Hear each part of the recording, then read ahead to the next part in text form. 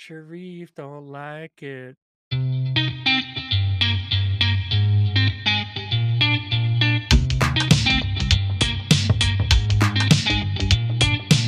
You're listening to the Identity at the Center podcast. This is the show that talks about identity and access management and making sure you know who has access to what. Let's get started.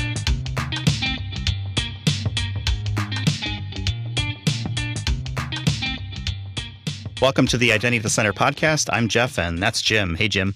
Hey, Jeff, how are you? Oh, not so bad. Yourself? I'm doing great. You've been the traveling man lately. I am tired, man. I have been working my ass off for the last couple of weeks, but yes, I have been not. It's funny. It's been relatively easy travel. I went to Charlotte. I've been to downtown Chicago a couple times, which is 2 more times than I think I was like all over the last 2 years for a bunch of stuff. But yeah, I'm a tired boy at this point as we're recording late on a Friday. Well, not late, but kind of evening Friday, going into this episode going live on Monday. Yeah. So, any upgrades to first class while you're jet setting? No, I missed the first class upgrade by 1 spot, so didn't happen for me. I'll see if I can try it again when I go to Houston next week. But no, it was an easy flight. Going from Chicago to Charlotte is like an hour and a half flying time, so it's not a big deal. Do you still have your club pass active? I do. I am United Club. I'm still, I don't know how, Premier Platinum or whatever it is. So I have like those perks still, but yes, I am there. To me, that's worth the money, man. I mean, just being absolutely. able to go and sit and relax and, I travel. I think that for folks who don't travel, they see the glamorous side, right? Going and seeing new cities, going out to dinner, all those things are great, but it is exhausting, especially when you have back to back to back weeks stacked up and you're hitting different cities and just the things that you take for granted, going to your kitchen to have breakfast and all those things. Yes, somebody's making all your food for you. Those things are great, but everything's new, trying to figure out where you have to go, where you have to be. All the sleep in your own bed. Yeah, the comforts all of that home stuff. are all gone. Yeah. I like traveling. I think it's fun. It certainly is not all glamorous. I think like a lot of people may assume it may be. There's a lot of waiting around. Kind of not necessarily downtime, more like dead time. You can't really do anything. You're in a line in TSA or you're in a line boarding or whatever it may be, right? Or you're at a plane where you may be disconnected, things like that. But I still enjoy it. I feel like it's the more you travel, the easier it gets. And I am totally fine with investing in myself and having things like club passes and comfortable travel and things like that, just to make it, that much easier. So treat yourself when it comes out, when you're thinking about traveling. Well, I think the other thing that you have to do, that dead time that you talked about, is that's a time where you could be sharpening the saw, especially in the day and age of podcasts. And I'm not just pumping the Identity at the Center podcast, which is reaching new levels of listenership, we should point out. But there's so many great podcasts out there in the industry, as well as the world at large. And you can use that time to educate yourself and entertain. Or just crank out some tunes and decompress. Your choice. There's a certain value to that as well. Exactly. All right. So I think, what are we going to talk about this week? We have really kind of a bunch of random questions, I think, that we've got from folks that are out there that have come across our proverbial virtual desks here.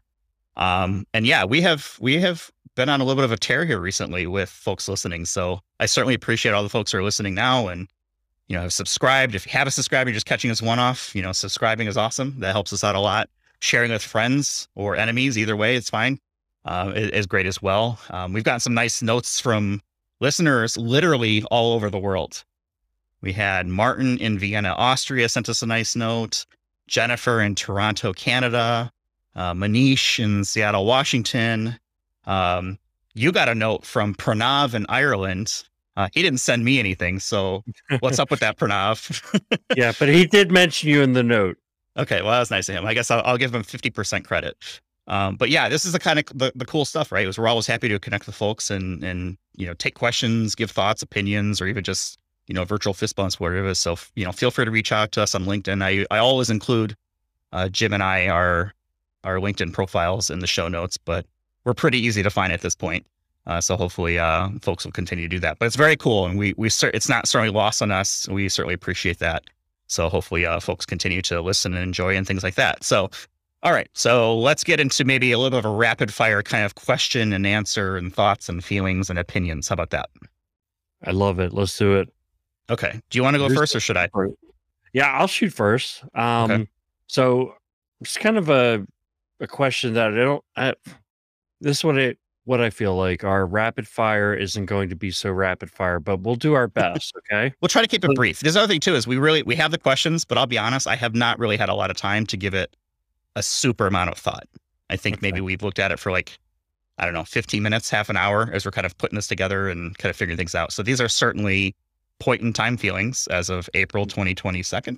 I'm happy to get smarter for it. So if I say something stupid, please feel free to reach out to me and tell me so on LinkedIn, or better yet, come on the show and tell me why I'm stupid. I'm happy to get smarter. So, all right. But now that disclaimer's out of the way, hit me.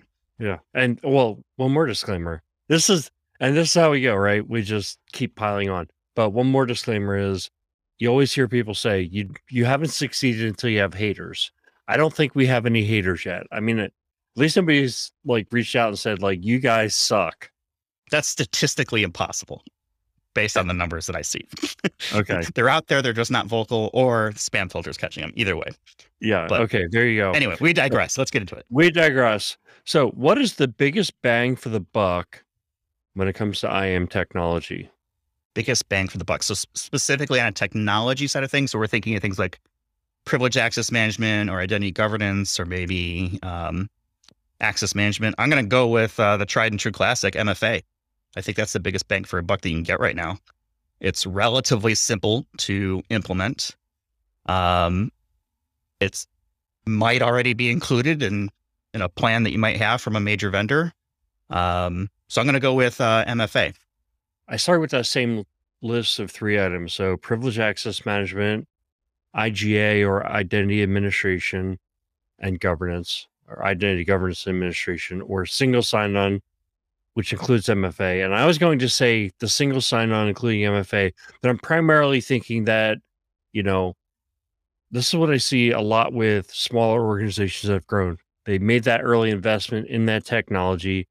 One of the great things about it is if you shut off the person's account, if you do a really good job of integrating single sign-on across your full IT landscape, and you shut somebody's account off within that single sign-on platform, you shut them off from access that they have, as close to across the board as possible. So all of these, the biggest bang for the buck really does depend on the idea that you're actually going to implement it and implement it broadly, implement it correctly. But I think you hit another point spot on, right? If your authentication controls are weak, in other words, if you're not using MFA, you're opening the door to be compromised. And there used to be a big debate in the IAM space, which is, are we better off with single sign-on or not? Because if we don't have single sign-on, we have 100 applications. To get access to all 100 applications, you have to actually hack an account in 100 applications. With single sign-on, I just need to hack one account in one application. Now I have access to all the applications that account had access to. So you have to have good access management controls. I think one of the counter argument that I always had to, because somebody might be sitting there like, yeah, that makes a lot of sense. My counter argument to that was, now imagine you're the user and you have 100 applications you need to access, and you have to set up a password for 100 applications. Are you going to come up with 100 different passwords? Are you going to change them any more than you have to change them? Or are you going to make them as easy to remember as possible? And that's it, and that's so much of what we found with,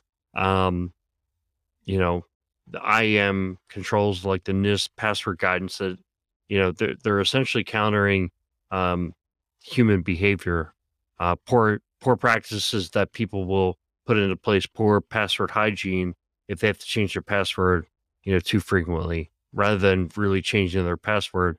They just add an extra exclamation point or pound sign to the end of the password. All right. That wasn't so rapid, first of all. And second of all, I think you cheated because you picked what I consider two technologies, single sign-on and MFA. Well, I mean, do you really see people buying those technologies separate? I mean, it could be. Yeah, I see people who they put in, an SSO technology of some sort, but they didn't have MFA. So then And you they go think into of them, MFA separately. Not and you now. think Like of it, today, I think it's a yeah, different, yeah. but I do see legacy authentication infrastructures that do not have MFA. Thankfully, I think a lot of people put MFA in place over the last couple of years with the whole, working from home and virtual workforce and things like that. So I think that's good, but I think there's still, legacy infrastructures out there that, for whatever reason, still have not integrated MFA. You're right. I'm a cheater, You're a and cheater, damn a it, dirty cheater. in this case, I'm glad I cheated because you should do both. Yeah. Well, absolutely. Yeah. Do both. Don't cheap out. All right. Let's go to the next question. Do you want to give it to me or I'll give it to you?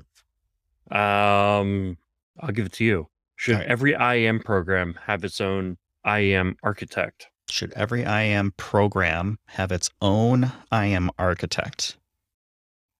No, I don't think it's necessary as long as you have a good architect that understands the IAM components. Unless you've got a very complicated identity and access management infrastructure or set of use cases or whatever it may be, maybe a big organization, then maybe yes. But if we're being, dealing in absolutes, like the Sith, I don't think, if we're going black and white, I think no, it's not necessary to have your own IAM architect. Does it help? Yes, but not required. Yeah, every one of these questions, every time we talk about IAM, you have to think about the organization. If you have a 50,000 employee organization or you have some kind of IAM infrastructure that is colossal for whatever reason, a million users, millions of users, whatever, you definitely need to have an IAM architect, somebody who sits at a technology level at the top. If you're a smaller organization, I think, unless you're a very small organization, you need to have at least an enterprise IT architect. That person could potentially play the role of IAM architect, oversee IAM, and to your point, have, an understanding of what's going on. And then you can rely on third-party vendors to do technology implementations or even drive the or help dictate or help drive the strategy for what you should be doing from an IAM perspective. But you need to have somebody on the inside who understands the technology enough to call BS and challenge your vendor to, make sure that what they're driving you toward is what you need to do, benefits you and not just benefits them. Yep. I think that was a perfect consulting answer. It depends. It depends. But yeah, it's mostly related to the size and complexity of what do you have going on from an identity perspective. All right, give me one more and I'll take over and give a few. All right. Which is more valuable, UBA, user behavior analytics, or passwordless? More valuable. I'm going to, right now, passwordless. I'm not convinced that UBA is all that effective right now for most organizations. I think far more organizations are in a position to actually adopt and implement a passwordless solution compared to the value that they might be able to get out of a user behavior analytics platform, which requires good data coming from other sources and, systems and things like that. So I'm going to go with passwordless. Yeah. Final answer. Well, no, that's a good answer. And I think you're taking a practical approach to it.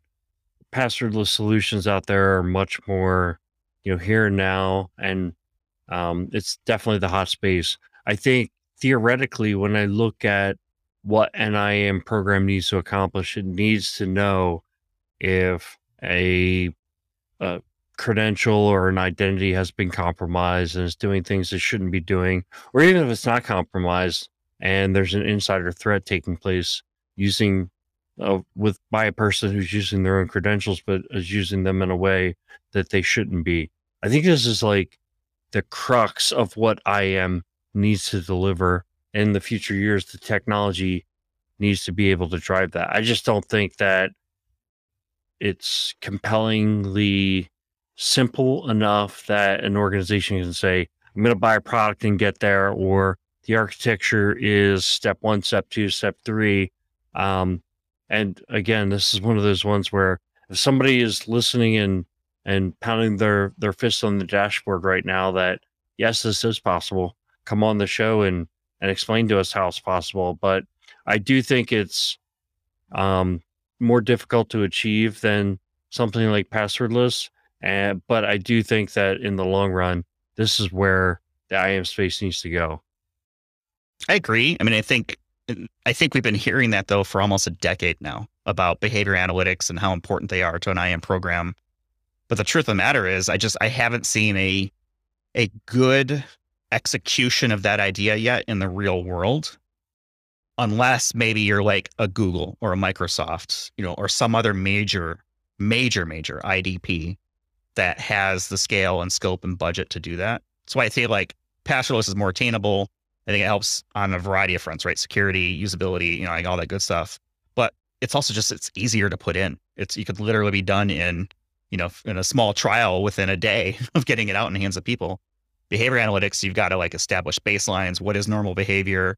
What happens when something like COVID comes along, and what was normal behavior, on the previous Friday is now totally different for an entire organization on Monday when everyone just started working from home or, wherever they were. Like, I think I don't think it's easy enough yet for the majority of IAM programs to really be able to take advantage of it. And I still feel like vendors are pushing AI and ML, machine learning, things like that to customers, which sound cool, but distract from probably the issues that they're already facing. They don't have a place to go to know who has access to what. Everything's manual. They don't have, strong session management or things like that from a privilege, authentication standpoint, or heck, they don't even have MFA in place. I mean, I feel like it's a cool thing, but it's like at the very end of the roadmap right now for a lot of folks, and not necessarily the beginning. But I hope it gets there. I mean, I hope we collectively move forward as a species when it comes to identity and access management in general. But I'm just not seeing it yet. Yeah, no, I think you're right on. I think pragmatically, you're absolutely right. I think what's the worst thing that can happen to your IAM program is that you get breached. Second worst thing is you get breached and then you don't even know how far the breach went. Now it's like you were asleep at the wheel. But pragmatically and practically, it's very hard to know when you've been breached until the threat actor announces, I'm in. I've got the goods. Now you've been breached. They got the goods. Can you figure out what they did, how far they went, what in totality they got, what accounts they created in the background? Ultimately, that's it. That's it. I always say, like, the baseline of a good IAM program is, who has access to what. I think the reality of what I'd like to say is, who has access to what, and what they did with that access. But it's just so hard for almost every organization to do that. It's funny because you mentioned Apple, Microsoft, Google, and for them to do it, man, those are colossal organizations. Imagine what that footprint looks like for them to actually be able to do that. But they are tech companies, and so I wouldn't doubt it. It wouldn't surprise me too that they have some of the same struggles on the enterprise side. I mean, I think nothing's perfect and there's always something to move forward with. But you mentioned, come on the show and let us know if we're crazy, if you've seen, a engagement like this where you have AI or ML or something that's helping you. I would love to hear about it because I think it would be interesting for other folks to hear it. I'm going to have a callback too. If you remember many episodes ago, I challenged someone to come on and tell me that Lotus Notes was not a good IAM platform, or that it was a good IAM platform, because I say it's not. No takers yet. So I'm going to call that a win for us, and keep moving on. All right, let's get to the next question because we've got some interesting ones here. It's kind of a random smorgasbord. Most of these kind of fall into really kind of authentication layer questions. So here's the first one for you. How long should an authenticated session last? I think that's a good question. I think, it depends. Can I say it depends? Well, I think part of Yeah, I think part of it is, are we talking about like a customer use case or an enterprise use case? Um, And what kind of customer use case, right? If is it financial, medical, right. retail? Yeah, exactly. Is it one of those scenarios where you don't want to annoy your customer, then they go away, and each time their session time's out, they lose everything in their shopping cart and they have to start over again? How annoying would that be? If you went into Amazon, put things in your shopping cart, your session timed out, and then you lost your shopping cart. That would not be a good user experience. So, Abandoned um, carts are a big problem for retail. big problem for retail. Millions of dollars are lost when retailers have the abandoned cart issue. So there is a lot of focus paid on making this a good user experience for sure. Right. And the amount of fraud that probably happens because somebody stepped away from their computer is, you'd be willing to pay for that fraud versus losing customers in mass. I think on the enterprise side, it's still like I see timeout sessions set as low as like 15 minutes and 30 minutes, and it's extremely irritating. Um, my feeling is, it should be an hour or longer in general. But, obviously it depends a lot on, the risk that's related to the login session. So my feeling is somewhere between like an hour and I'd go as long as like 12 hours, 24 hours. What about you? I think that makes sense maybe for like a physical terminal. Obviously, if it's like a shared terminal or maybe in an environment where there are a lot of people around, that timeout is probably going to be pretty quick for obvious reasons. I think if we look at this maybe from a different perspective, maybe a web authentication. So if I'm logging into like, an account to buy something, Amazon, we always like to pick on them. How long is my login session good for? 14 days, 30 days? I mean, I think I typically see, you get prompted for authentication like once a month, maybe. Or maybe if it's a financial institution, remember me for 14 days. If the remember me button never works, which half the time it doesn't. But I think I look at it from that perspective as well, is how long should maybe the cookie last that has that authenticated session in it, or the token or whatever it may be. I think 14 to 30 days is probably pretty standard. With the caveat that even if you're already authenticated, you probably want to have an MFA step or some other confirmation step in place if you're doing like a critical account transaction, like change my email address, change my phone number, things that may affect the security of the account itself, maybe on the consumer side. Make sure you've got things like session hijacking kind of under control. What happens if someone, does a man in the middle, takes a token and kind of inserts it? I think we've seen a few different breaches recently that have been taking advantage of that. I know OWASP has some pretty good information on that too. So I think that's important. Yeah. I mean, ultimately, it comes back to a trade-off between security and usability. And I think from the standpoint of the behavior of the application has to be taken into account as well. If you're talking about the session timeout for your single sign-on system, but then you have applications that time out in less time than the single sign-on system, you might have some weird behavior for the user. All right, let's move to the next one. Let's see. Storing PII in a cookie like email address. Is that a good idea? Can you, I guess, let's say, can you store PII in a cookie like an email address? So now we're talking like a web application, a cookie or something like that. What are your thoughts on that? So yeah, a web application can store a session cookie, and you could potentially store PII data and encrypt it. I think that would be a bad idea, even if it's encrypted, because it's something that sits on the hard drive of the device that is authenticated. Better to keep that information on your servers and just retrieve it in the form of, session data. Yeah, I don't agree with that. I think I'd probably be okay with some pieces of information being there because you need something to identify the user, unless you've got some kind of sort of, employee or customer number equivalent or something like that. It definitely has to be encrypted. It should not be in clear text. How long you keep it, I guess you could keep it forever if you were confident that it never changes. But I'm more of thinking like maybe it should align with whatever your session timeout is. Establish a brand new cookie every time rather than reusing some of the old information. That way you've always got relatively recent information that might be helpful. I'm not a developer, so I might be talking out of school here, but I think from a strategy and a security side of things, that would make sense. Yeah.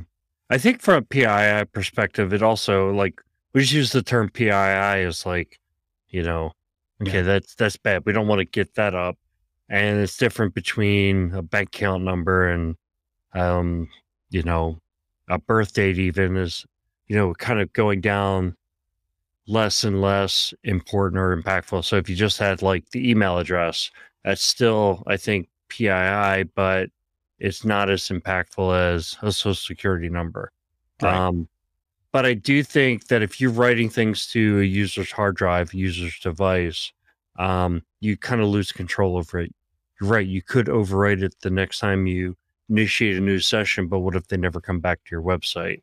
And Yep. you've written the social security number to a text file on their computer. Yeah. I think bottom line, if you're going to write something to a cookie, you got to be okay with it being out there. Assume that it could be read, even if you have it encrypted. And if you're okay with that data being out there, then, so be it. I think you probably want to inform the user too, like what data might be stored on there, cookie consent policies, things like that, all the garbage spam that nobody ever clicked. Yeah, okay, accept all cookies, whatever. Right. At least try to help people be aware of what's stored out there is probably helpful. All right, let's go to the next one.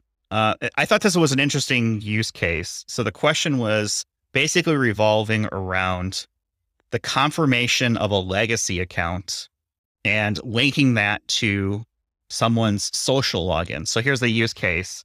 It sounds like this is a retail scenario where they have customer accounts in some sort of legacy platform, and now they're introducing social login. And I think in an ideal scenario, or maybe not ideal, but one scenario might be the person logs in with a social login. So now that the social login is sort of like the primary, but they also had a legacy, we'll call it on-prem for lack of a better term, account with the organization. What would be the right way to establish ownership of that legacy account and associate it with the social IDP login? What are your So the thoughts on old that? way the old way that used to be done would be log into both. So maybe you come in with your IDP account, you're already authenticated to that, and you have to type in your username and password for the legacy account.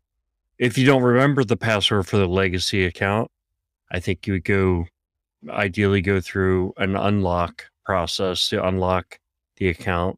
If you're unable to unlock the account, I think then you'd have to have some method to prove ownership for that account.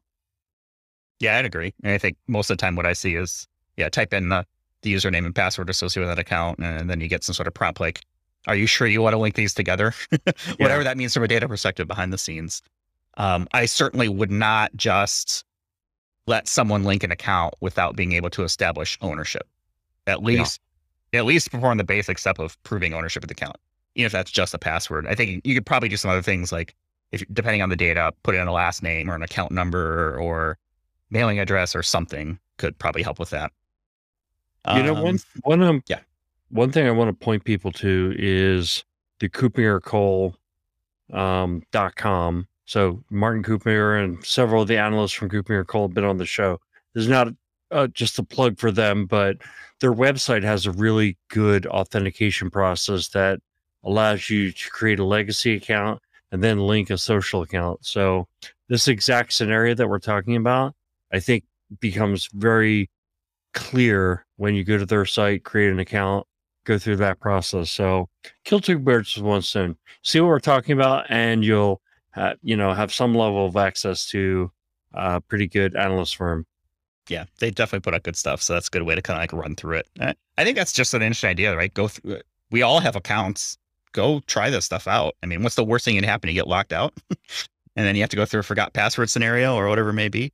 And that's a big way that, that's a thing in the IAM space. One of the first ways you learn about customer IAM is by being a customer and experiencing all these things on the internet. Yep. I could tell you I had I have a terrible story for you. It's just a quick aside. I was given an account to access something and the password wasn't working, and they force you to call into a help desk to reset your password. So I called in and the guy just gave me a password. Didn't authenticate me one way. I just said, "Hey, I'm trying to log into this account." "Okay, here's a new password." "Okay, thanks." And I got in. Wow. You know, for folks who are out there listening, please make sure your help desk or whoever's doing your frontline support has a good way to authenticate people calling in. More than just, "Okay, yeah, I'm so-and-so." "Okay, sounds good." Definitely a weak spot there. And I'm sure we will be having conversations with the team as we move along. But yeah, horror story. There you go. All right, let's do one more and then start to wrap things up because we've been kind of going here for a little bit. This one revolves around one-time passwords.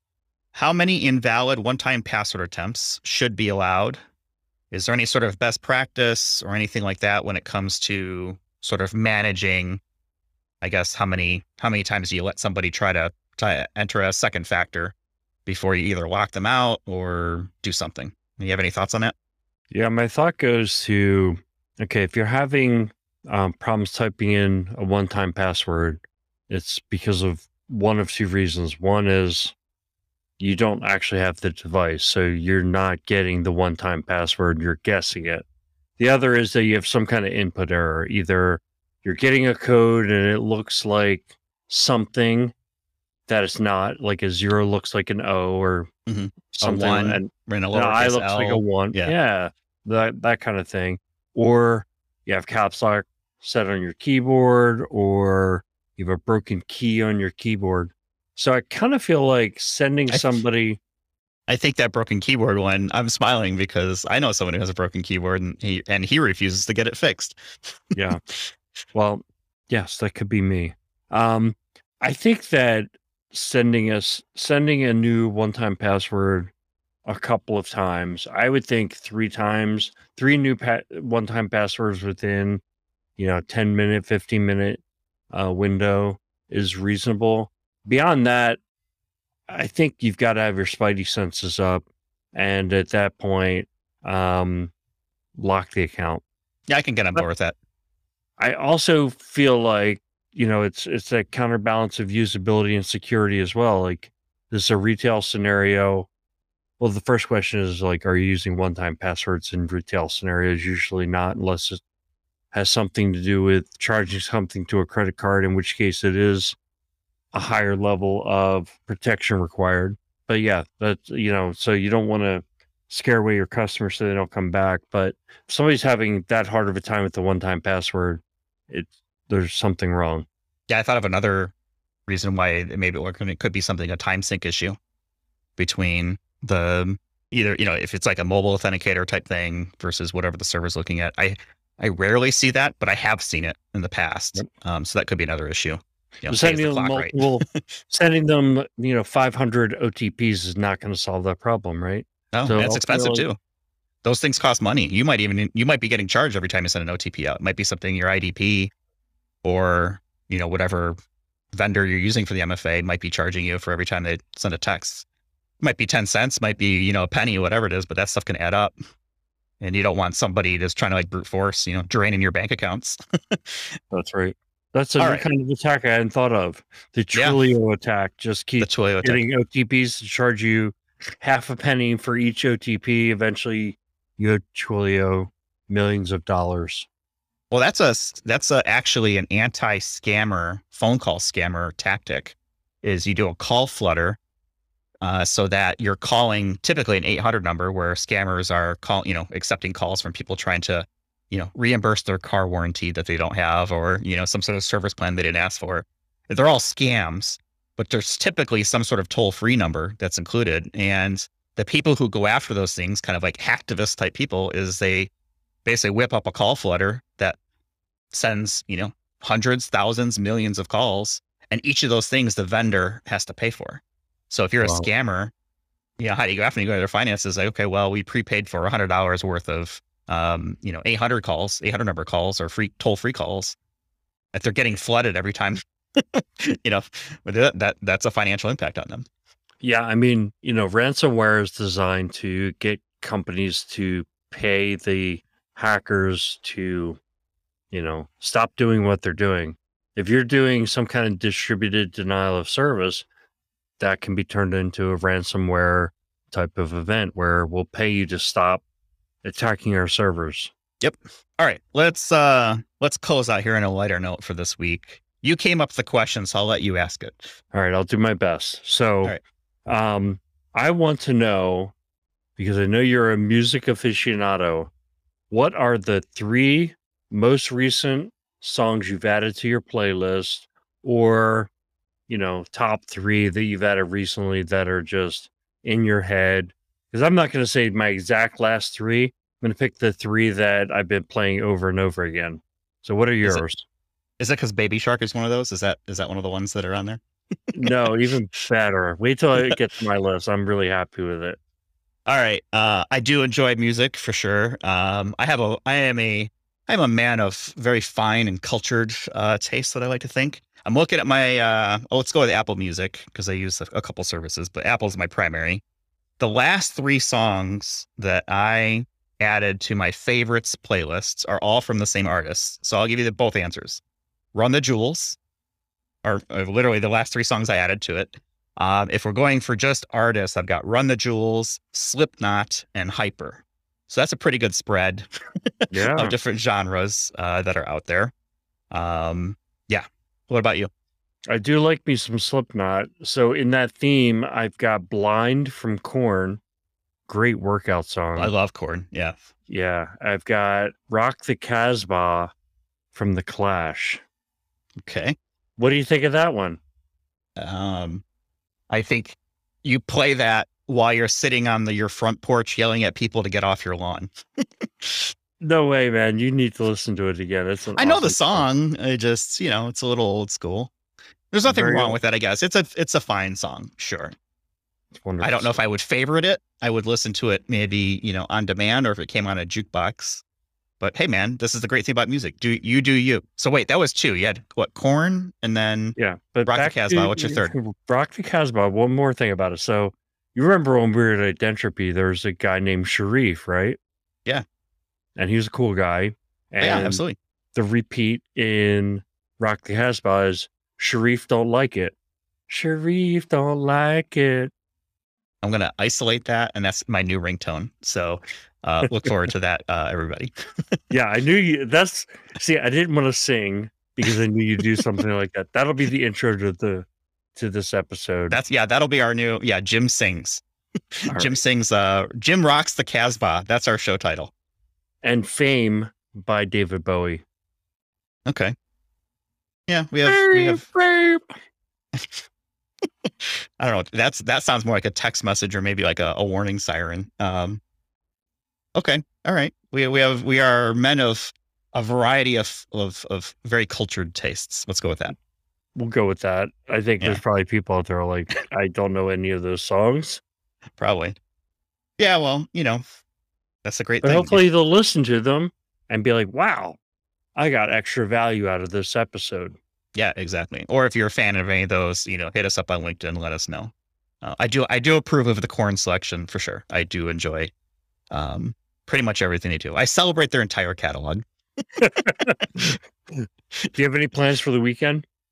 I have a honey-do list that is at least 6.7 miles long. So I'm a busy boy. And then I've got to get ready for a flight out on Monday out to Houston. So I have a feeling this is going to be very much a working weekend. And I've got to get this show edited, published, ready to go for Monday and put all that stuff together. So that is my weekend, is probably stuck in front of a computer or doing manual labor. What about yourself? Well, I had big plans for the weekend. Our buddy Arturo, probably listening to the episode right now. Hey, Arturo. He and I were going to go to the Atlanta Braves game. Unfortunately, he came down with COVID. And for all this time, 2 years after the pandemic started, he finally comes down with COVID. So he had to back out for this weekend. So trying to get those tickets sold. He's a lifelong Atlanta Braves fan. Grew up in Monterrey, Mexico, where we met him as a client a few years ago, and we've just stayed in touch. He's a huge baseball guy, and we're going to go see the Braves. It's going to be his first time seeing a Braves game in person, and it's just going to have to take a rain check. Yeah, that's very cool. That's one thing I like about this business is every so often you come across, somebody you work with and it just kind of clicks and it works well. So yeah, hopefully things are going well. I did text them earlier today and sounds like things are going okay, but kind of sucks to get it kind of late in the game, but I think it's just where we're at right now. As far as I know, I haven't gotten COVID at this point. So I feel like I'm living on borrowed time, but I'll keep rolling as long as I can. So yeah, you were jumping around a little bit during the heat of things too. Yeah, for sure. Like I said, so far so good. Score one for Pfizer and vaccines and boosters. So I'm a believer. Yeah, well, you did lick very many doorknobs. I don't think not as many as I normally do, but yeah, I certainly cut back for sure. All right, we've gotten stupid and silly, but it's Friday night, so that's just how it rolls. We have been extremely delinquent on our live streams. I think that is just a product of crazy schedules and trying to get things worked out here with kind of recent changes professionally. So we'll get back to that at some point. But we do want to keep our streak of weekly podcasts going. So we're still trying to make the time to kind of do this. And yeah. And eventually we'll have guests again. We'll get back to the old format. Unless we get an overwhelming sense of we shouldn't do that. But I think those, having the guests has been one of the things I've loved about the podcast is just getting all those different perspectives and getting to meet so many people in this small IM community. So we'll get back to that. But, it's really tough to ask somebody, hey, can you meet at 6 p.m. on Friday night to do the podcast? Yeah. Everybody's like, no. Yeah. But, you and I, the Identity Nerds, we can certainly do it for sure. Yeah. Yeah. Well, as the great warrior poet Thanos said, balance in all things. So we'll go ahead and leave it there. Feel free to subscribe if you haven't already. Share it with a friend or an enemy. As long as we have subscriber or listeners, we'll keep doing this thing. Check out the recordings of our live streams at idac.live. We have, I think, 15 out there right now. So still plenty of stuff to kind of check in on. And find us on the web, identityatthecenter.com. We're on Twitter at IDAC Podcast.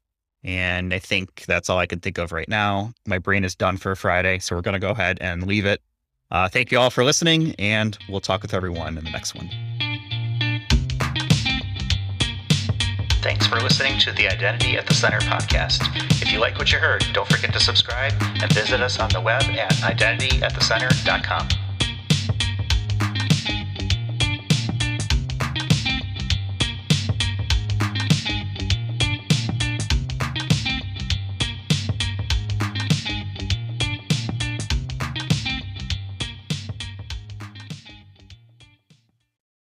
Sharif don't like it.